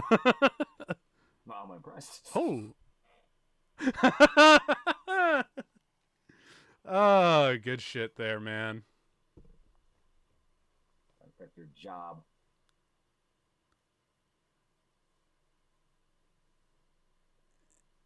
I'm sorry, but talk about the ears. Why is he wearing sunglasses at night? Oh yeah. But no, because cop. That's why. Face, the velveteen fur, they got so perfect. Mm-hmm. And here comes the misunderstanding moment of the film. Yeah, and it's super heartbreaking because it's not just a misunderstanding between the cops and the not just between the police and the public, or just the broad stroke of predators and prey. More fundamental and more important, it is the breaking point between Judy and Nick. Because that's what really makes it biases against foxes. I mean, literally, you can see they're almost focusing on the fact that she's got the Fox Away mace on her belt. Yeah, she's had it the entire time. I know, but they're deliberately putting it in frame. Yep. Just to keep that seed in there. Yeah. Oh, and I do love that, she's like, you might need this pen back. So all seems well. It's so wonderful, story structure wise, that you can have a really great high followed by literally the worst low. Yeah. That I think is always some of the most effective elements of storytelling, when you have a really great high and then immediately take it away with the lowest low. Yeah. She's gonna screw up here. Oh in boy! Just a moment. Oops. This is why y'all need to have you have to have your statement pre-approved before you go on the air. I'm actually surprised. You know what? I know that this isn't exactly her fault, but Chief Bogo probably should have pre-approved her statements. They really made some major mistakes here.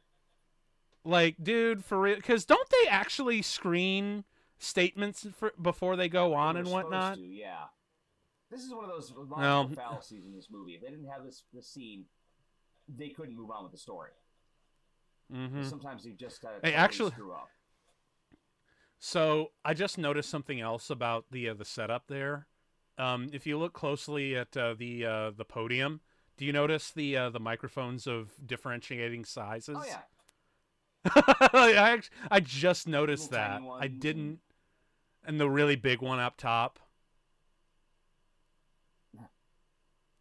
Oh god, no, not mandatory quarantines. We're just getting out of this shit. Hopefully. Please, no more. I know. It's been a full year, Dan. I know. I never got quarantined because I'm an essential worker. God. Thank God they were. I've just been doing. I blame my. I've just been doing this show to maintain my sanity. Yeah, I blame my very strong iron constitution. But man, I am so glad I didn't get it.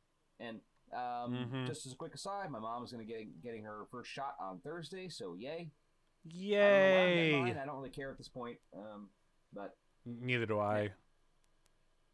Yeah. Ooh, that line, man, that cuts deep. Oh, this whole thing is cutting deep. Yep, there's the fox repellent. Yep. That's almost like Chekhov's gun, you know? Pretty much, yeah, it is. She never pulls it, she never uses it, but it's always lurking there, and this is the payoff.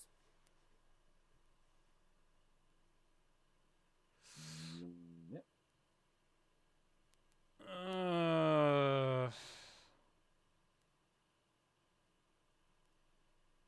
Aw.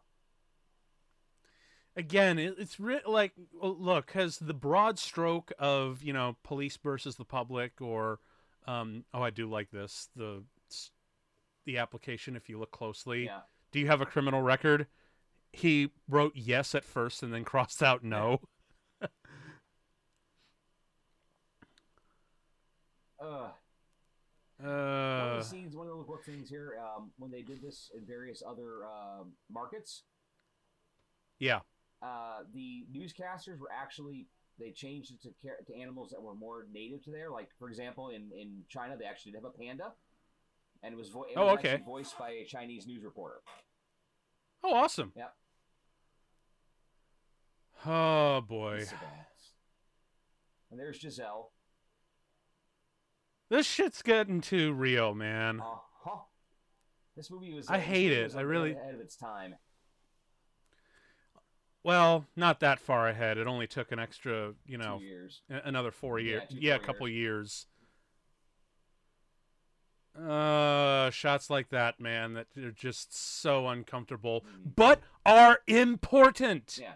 They are really important, especially for fucking kids, man. Mm-hmm.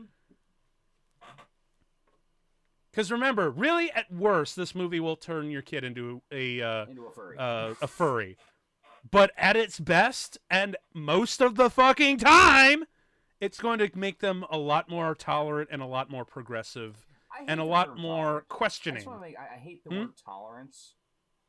Because it's like, oh, I'm just tolerating your existence. I prefer the term acceptance.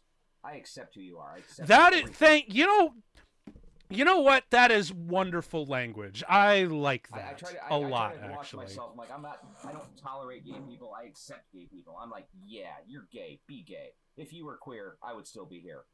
Be gay, do crime. If you were gay, that'd be okay. And if you recognize there you go. Avenue Q, then you're awesome. Oh, you God, Avenue Q. I finally found a recording of Avenue Q on YouTube. I've been watching it. Oh, here goes Slaughterhouse. The fact that he has to go down to the basement by the boiler. Yeah. Oh, that hurts.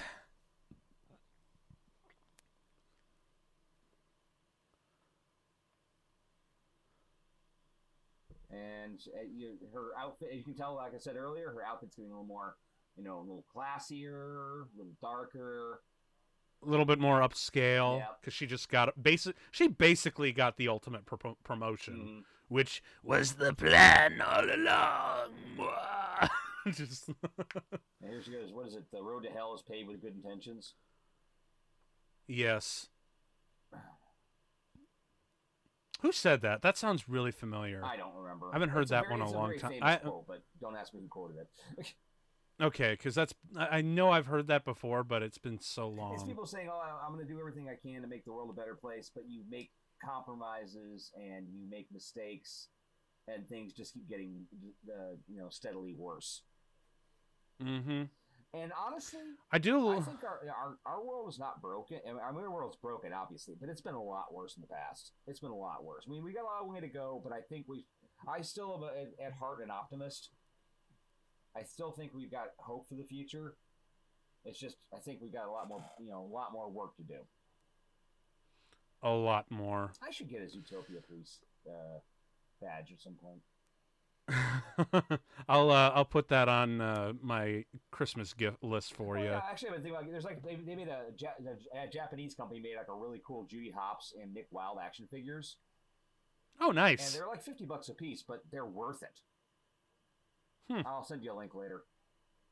Sweet. Aw, poor Judy. Oh. Working at her family's. Yeah, well, she basically just lost her identity. Like, man, I want some radishes now. But oh man, it hurts because she basically lost her identity in all of this. She lost her dream. Oh, there's Gideon Grey. Yep. I like his story arc. It's very short, but it's cool because it shows people can get better.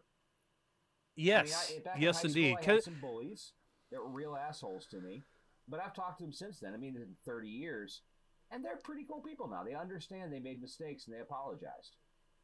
Yeah, it's because we, in a weird way, I think we all have met that person. Yeah. Who was just an asshole to you in middle school or high school or whenever. And then, like 30, like 20, 30 years down the line, you meet him again and you're like, wow, you're actually kind of cool right now. Like, yeah, I was working through a lot of shit, man. It was really rough, and I apologize for my ill-conceived aggression towards you. Yep, and Gideon Grey gives the vital clue here. Yes. I love how it's just a little bit of street talk clears everything up. A bunny. You know? There's a sizable divot in your arm.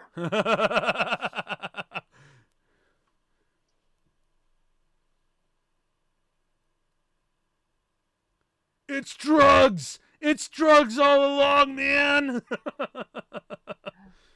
I mean, that's kind of what it is, isn't it? Oh, did it? Yeah! I didn't notice that. He's got buck teeth like a bunny. Good Lord. I thought she was talking in tongues or something. I tell you what, man, I just don't understand anything. That word comes right out of that mouth right there, God, man. I don't ever want to see the King of the Hill Zootopia crossover. That would be terrifying. Oh my God, that would be fucking terrifying. You know what? There's. Sure I can see. Actually, like there was one.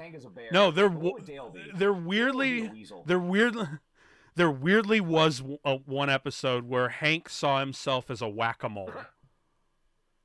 And that's all that I'm picturing now. He also had a vision of Tom Landry in that episode as a beaver as well, or as like a mole, which was really funny. Check that one out if you haven't seen it. This actually is a sequence that's got some amazing acting in it. Yes. This is like probably the highlight of the acting between these two because. Especially Ginnifer Goodwin. You can hear her voice cracking and she's breaking down because she's made mistakes. That's when acting really shines for me. When you have to portray a character at their lowest point, something that they never do quite get right is it's always either too blubbery, like oh, it's just too ugly face. Or it's like too reserved and it's just like the single tear and whatnot, and you don't feel the emotion. But it's when they start shaking, in not just in their performance, but especially in their voice. That's when it becomes convincing, you know. He's got the carrot. And I also love the carrot head. I also love how when he fast rewinds that, he doesn't move a muscle. No. Like it's just in sound. And it's coming up when she's trying to get when she puts her head up. This is so cute. Oh, this is so cute. And she's trying to grab for the pen. Oh, it's so adorable. Yeah. She's not even trying to. Okay, fine. Ow. Yeah, I know you're probably not in that territory, but I weirdly do ship these two. Okay, you're allowed. I kind of do. It's just, although I probably wouldn't make it a thing for a considerable, like it probably Wreck-It Rhino, Big Hero 6, Pig Hero 6, Wreck-It Rhino. Jurassic was going to be for a Disney movie that got canceled. Oh, okay. So I was wondering what that one was, I think it was called for the Terrific. longest time. It was about basically Jack the Giant Slayer. Huh. And it got canceled. Interesting. It was one of the movies done after Zootopia, but it got canceled. Okay. So, but the rest of them did get made, Yeah. at least. So at least that can be a nice time. You know what? I'm pretty sure already for Disney Plus, whatever original idea they're about to do, they're going to replace it with that one. Just because, because I don't know if you've noticed like some of the little tweaks that these Disney movies have been getting on Disney Plus. Like, I actually just watched Lilo and Stitch for the first time, and there's a scene. No, I only watched it for the first time a couple of days ago. Such a good movie. But there's a scene. Yeah, I loved it. But there was a scene where Lilo hides in a dryer. Mm-hmm. In the Disney Plus version, they had to put a pizza logo on it, just so to encourage kids not to climb into the dryers to hide. Yeah, Disney Plus has been doing some editing, which I think is a little annoying. There's some weird, wacky stuff going on there, but whatever. But either way, now that would be like a good excuse to, if they ever do like another original movie, they can replace the terrific thing with, whatever they're coming out with, just to, keep to their IP. Yep.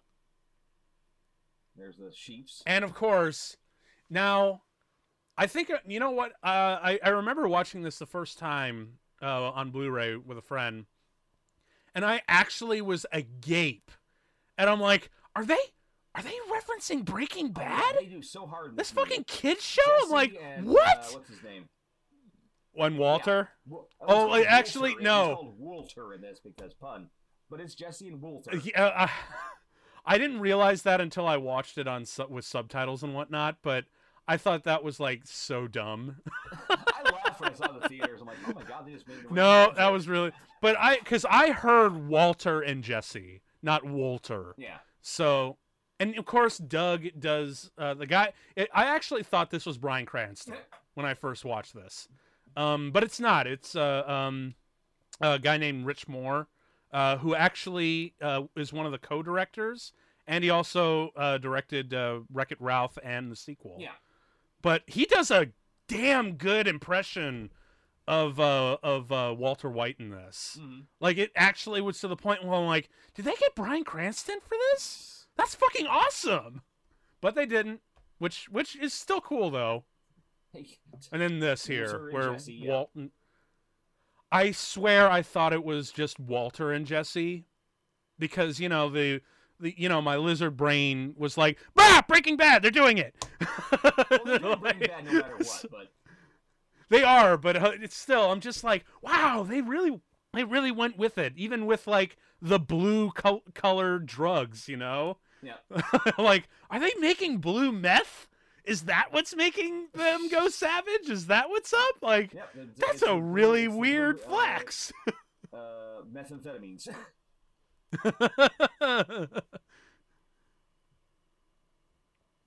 Oh, hey, hallelujah. It just got worse. Oh, shit. So, yeah, Well, instead of a... I'll tell you that, we're moving that fast. Yeah. But it's... Toot toot. That is actually one of the more fun things you can do on a train. But, yeah, it's crazy because we had, their lab was was also on was a mobile lab. It was in a mobile home, but we got a really sweet train chase going. Yeah. Oh shit. Now, is it me, and it just probably because I'm just such a huge fan of it, but is it weird that I'm getting vibes of the movie Speed? You know, the climax of the movie Speed? Yeah, you're weird. I think it's just a subway thing. I mean, it's no worse than the Taking of Pelham 213. Which, by the way, original. That's also Pelham 213, freaking amazing movie. Oh god, yeah, that's a Speed scene right there. Yes, now that right there is just like, I'm smarter than you, Jack. Oh yeah, well I'm taller. I love that shit, man. I don't remember. Don't you also love how the train coming up ahead is speed up? We're gonna jump the track. It's a rhinoceros, which is really good. Ah! Man, she is strong. Well, it's all in the legs, it's all in the legs, Dan. Yeah. Oh, and here we go. Yeah, come on, dude. That's straight out of Speed. You can't argue that with me now. Come on, they got to speed up to jump the track. They wind up on their side, and they jump from it. Come on, like that's straight out of Speed. I was about to explode. Whew. You blew up all the evidence. Someone survived. Dude, for real. What movie was that from? Oh, I don't know. What is that from? You blew up all the evidence. Oh, that was from Rush Hour with Chris Rock. Oh, okay. Yeah, I haven't seen those. And Jackie Chan. Yeah, I haven't seen those. Yeah. Ooh. Ow.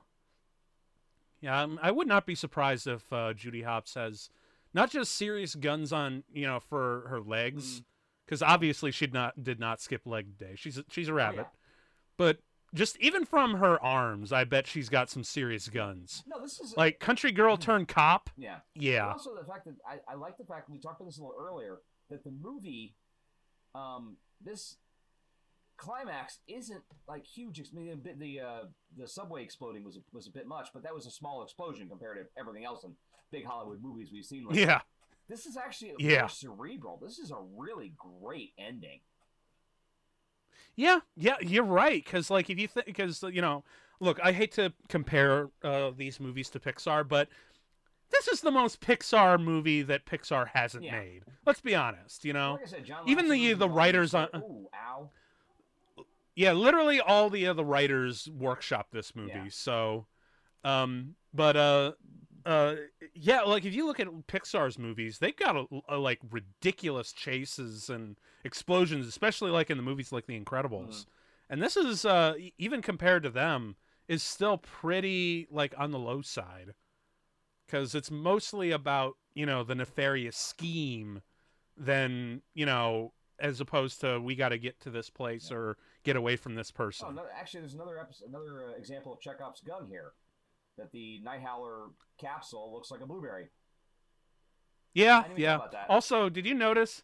Well, there's another little thing that I noticed earlier in the movie where he's walking away talking about how how naive Judy is and all that stuff. Where he's walking through the street and he takes some fruit from a fruit stand in front of her just to kind of thumb his nose at her. But if you notice, it was a blueberry. Yeah, you're right. It was totally a blueberry. So that. Like a little. Yeah, I know, just like a little bit of foreshadowing there, huh? Oh, shit! More dodge, less ram. Yeah. Okay, first off, there is an open hole in a museum. Why aren't there guardrails up? Actually, no, I take that back. I can understand this because they're doing a renovation. All right, that makes sense. Because they need to have guardrails up, especially for kids falling into that sumbitch. Yeah, I guess, because, man, for real, it's... Oh, shit. You're acting it out here. I almost wish that it was Nick Wilde who had that, that was in the beginning of the play, just to show off his acting capabilities here. I mean, I know there's technically no room for it in the structure of what they have here, and it was logical to start with Judy and whatnot, but there could have been some payoff with that too. Although in all fairness, although in all fairness, that opening play where they were acting and whatnot does pay off here anyway. Where where Nick Wilde bites her, and then she just goes blood, blood, blood everywhere, and dead. Bite.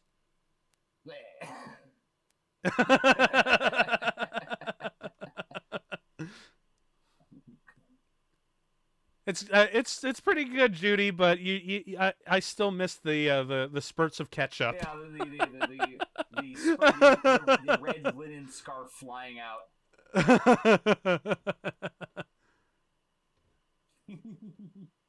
Oh yeah.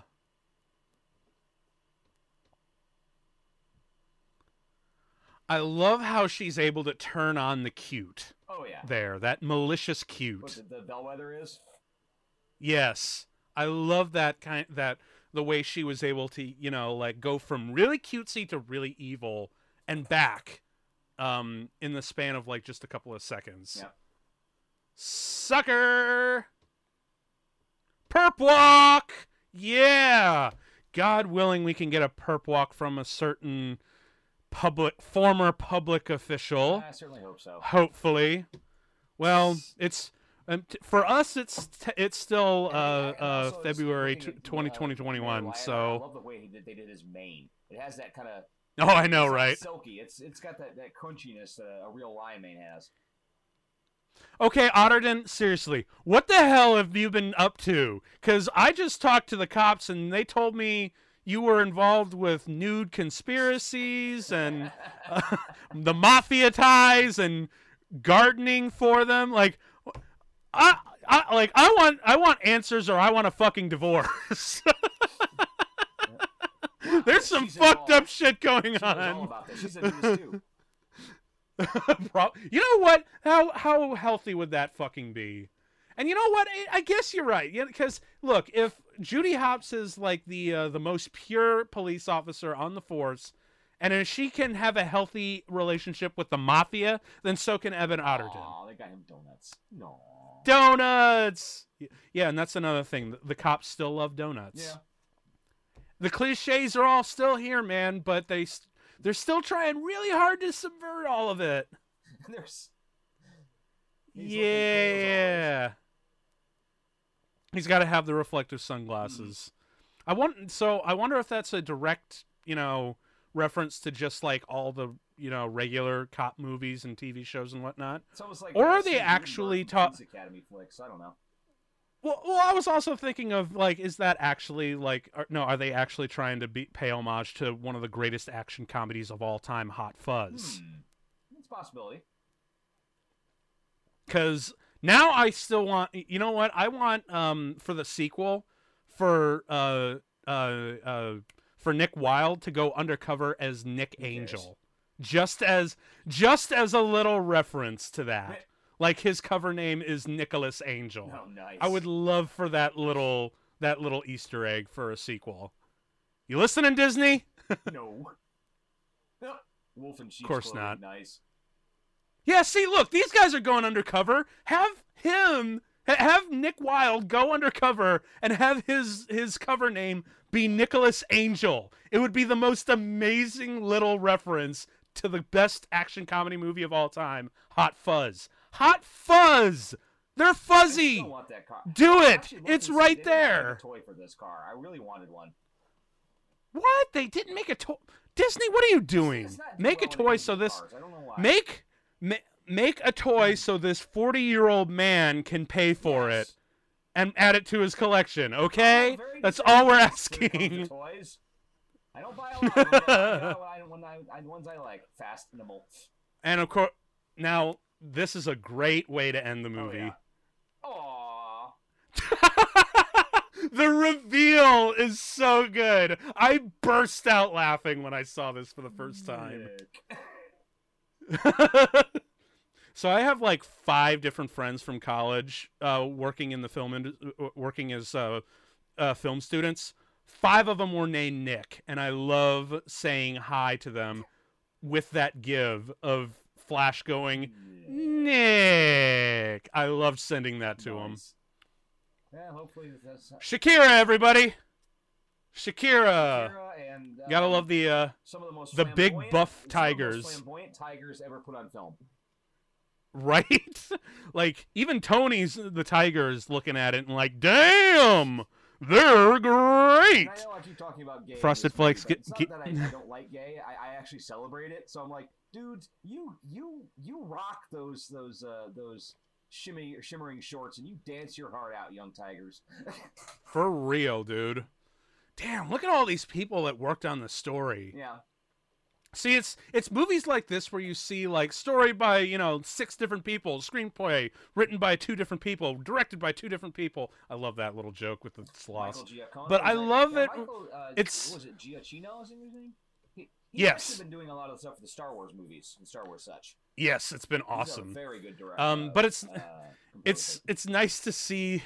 It's nice to see that many writers involved in the story, and it's actually good because I've seen so many movies where I've seen like 7 writers attached to it. Like 4 have been attached to like the story. 3 writers of the screen or were credited for the screenplay and based on an idea by this person. And the movie's absolute ass. Yeah. How do you get that many writers and the movie's absolute ass? Thankfully, this movie is not the case. This movie is fucking delightful. But yeah, it ends with the concert here, and we also have this. Yep. Even the standard pig model. Even the cons that she's hanging out with are like, yeah, man, this song slaps. Oh, Giselle is like the. It's Shakira. It's not even Giselle. It's just because everyone loves her. It's straight up just Shakira. Like there's no way around it. She's just playing herself. Yeah. And yeah, man, I still pop this song in every once in a while, and it always makes me because it always makes me think of my when they were making the character Giselle, they ran yes. the design past Shakira to make sure she was. Oh yeah, and she's like, no, make her more curvy. Yeah, she said, I need more hips. Giselle needs more. Yeah, hips. for real. Giselle needs all them hips. So originally she and like she Giselle, but no, because of Shakira, they gave her more booty. Yep. And they get to show it off properly too. But anytime I pop in this song, man, I always think of my old co-host and bestie Hannah for this one, because by God, it's because she was obsessed with this movie for a long time. I know. Yeah. Tommy Chong's like, oh, is this a Grateful Dead joke? Yeah, Tommy Chong is just jamming, man, as he should be. I still say they need to bring in Cheech for the next one. Yeah. And of course, we still got to be on brand. The weasel's still sneaky. Shakira as Shakira. Yeah. Written by Sia. Yeah. All right, that was fun, guys. Dude, for real, man. Okay, so it's been 4 years since it's been released, and obviously we've seen this movie multiple times. Has it gotten better? Has it just kind of plateaued for you? Feelings. What do you got? How does this make you feel, Dan? Well, I hadn't seen this movie for about 2 years since before you asked me to do the commentary for this. I just literally had not watched it until right now, because I actually remember details of movies pretty well. But yeah, this is a movie that's really memorable. Sat and watched this at my computer this close, so I caught a lot of little details I'd never seen before, like the names of various things. Yep. Like there was actually it looks like an Asian restaurant called Walk Softly. Or I saw what was it? Oh shit! There was. I think I mentioned it earlier. Like they pass up a shoe store and it's like a Hoof Locker. instead of Foot Locker. I've got Thing to like watch these this. things. So I tiny have little a things friend like who that. used to be a Disney animator, and I don't know if he worked on this or not.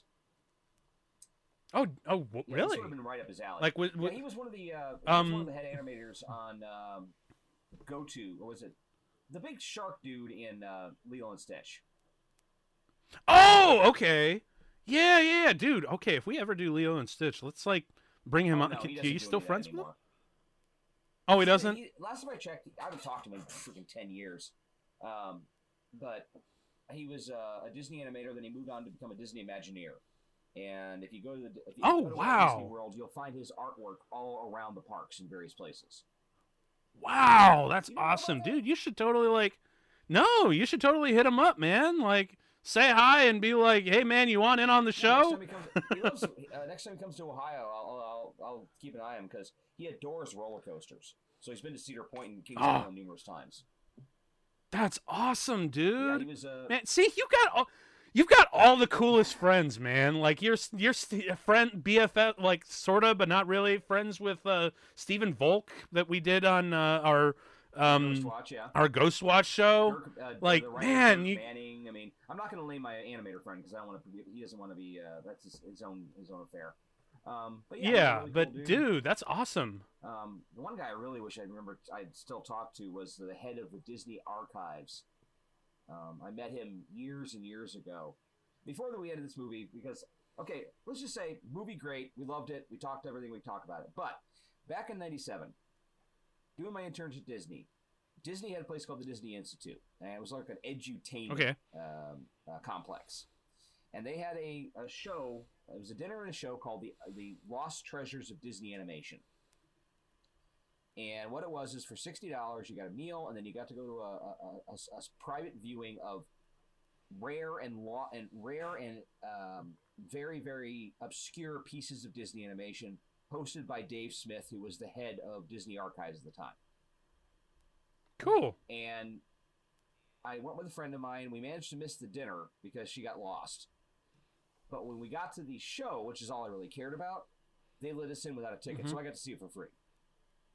Awesome. And they had stuff like they actually had the only piece of existing animation for the collaboration between Salvador Dali and Walt Disney for Destino. They had pencil tests for abandoned Mickey Mouse shorts. They had a silent reel of animation that was done for a Danny Kaye movie called Up in Arms. It was never used in the film. He had just finished a restoration for a cut song from Bedknobs and Broomsticks, and they actually brought Angela Lansbury back in to revoice the character. And I remember I talked to him a little bit after the show, and he was very impressed with my depth of Disney knowledge. And I'm impressed with your depth of Disney knowledge, man. And I really wish I'd been able to keep up with him because I might have gotten a job at Disney Archives by now. I don't know. Anyway. Oh, dude, you should have taken that, man, because I'm just I'm just literally sitting here with my fists on my chin here, just taking in all of this, man, from you, because this is exactly why I wanted to give you your own sub show, because people need to hear this shit from you, because you're so fucking into it and you know so much. So yeah, man, no, for real, I mean it. It's awesome. It's compelling. It's interesting, and it's rich with all these. On this is Tron, the original Tron. Oh man, you know what? We just might do that next season, maybe. You know what? We'll get like a hashtag going. Disney Dan does Tron. We could probably get that going. If you want to get it going on like when they did Saludos Amigos. Which is basically because the State Department wanted a goodwill tour for the Latin America during World War II, so they sent Walt Disney down there, figuring he's like the quintessential American, making the quintessential American entertainment. So they were like, yeah, come down to Latin America, convince them not to turn over the Nazis. Oh man, look at all this shit here. Like Mac and Linux and media engineering, all these engineering jobs. Running the servers and the. Actually, I'd love to do a little bit of Toy Story 2 at some point. Oh, dude, the stories of the making of Toy Story 2 are insane. That's definite. They lost like 90% Oh, of the dude, film, and the only reason they had it that's was because one of the animators was pregnant, so she got to take it home. Yeah, and work on it. that's one of the, that's gonna have to be like a whole like long episode, because that's not each other movie. We'll just go like do Disney trivia. Let's do an entire podcast of just sure, Disney why not? trivia. You know what? I've actually I've probably already released it, but I'm working on like a short series. So, dude, if you want to do, that's another thing from this show. Should we do a short series of just Disney Dan? No commentary, just random weird subjects from the Disney archives and the Disney history vault, if you will. Because that sounds like a really fun show. What do you think, Dan? Yeah, dude, let's do that. Like, what should we talk about first? I have no idea. Or should we leave it to the? We're just brainstorming right now. We'll talk about this later. You know what? Well, how about this? I'll remember to write this in the description for when it comes out. But what do you guys want to hear us talk about in terms of Disney and in terms of its history, like weird niche things, or anti-Jewish and being a Nazi? I will reach to this screen and hit you. Well, no. See, what we'll do is we will educate them first, and then if they don't get the point, that's when we hit them. Yeah. Because some of it is actually genuinely interesting to read up on. By any means, he was kind of an asshole, just like everybody else. But he wasn't this monster that people have built him up to be. No. For that kind of thing, I refer to the wonderful Amazon streaming series, The Boys, where they basically make Vought, Disney, in there, that he's like the head of the franchise, and yeah, he was totally a Nazi in The Boys, right. But which is a really wonderful. Over, ladies and gentlemen. Cool. So that that was Zootopia, and watching it again, because I've seen this about. I think this might have been like the 6th or 7th time I've seen it. Same for me. Just because I loved it. Same for me, 6th or 7th time. I mean, I enjoyed it a lot. I still enjoy it.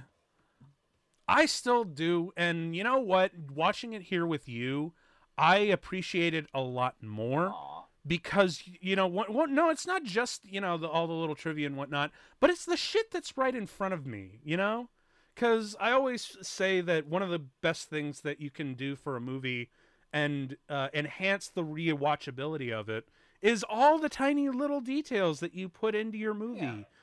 In the background and in the foreground, and what you do in terms of story structure and character development, and because again, it's not just sight gags; it's little payoffs and setups that you don't notice the first time around, the ones that you have to watch again and again to pick up on.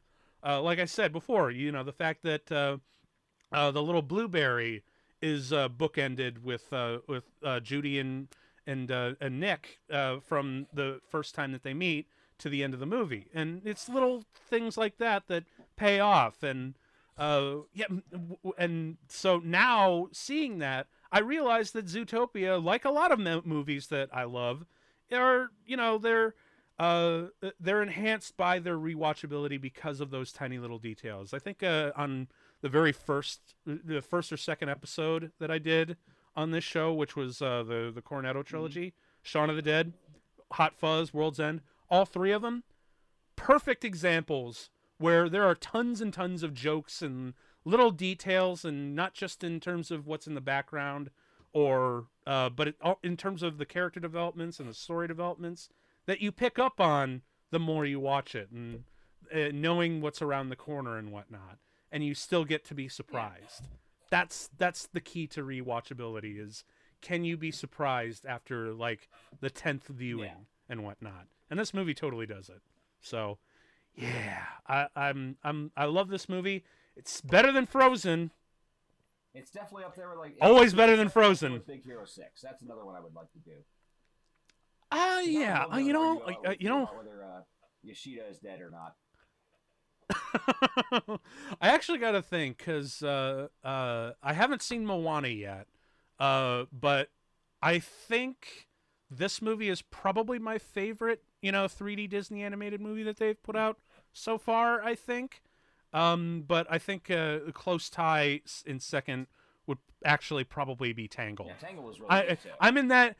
Well, I'm in that camp that you'll notice in like the Disney camp, the Disney animation camp, you'll find there's the Frozen camp and there's the Tangled camp, where one is better than the other, and I'm totally in the Tangled camp. All right, dude. So it's dumb, Okay, it's stupid, anyway, but that's how it this is. for almost 2 hours and 4 minutes, and I have to pee. So we're gonna cut Okay. it off, okay? Why don't we'll wrap this up. We'll be back again next month. We've got a whole nother theme going, and I guarantee you we'll be delivering on that with another fan favorite. But this one is a little bit more underground and really underappreciated, especially by the folks at Disney. That's all we'll say until next time. So I've been Tim, Dan.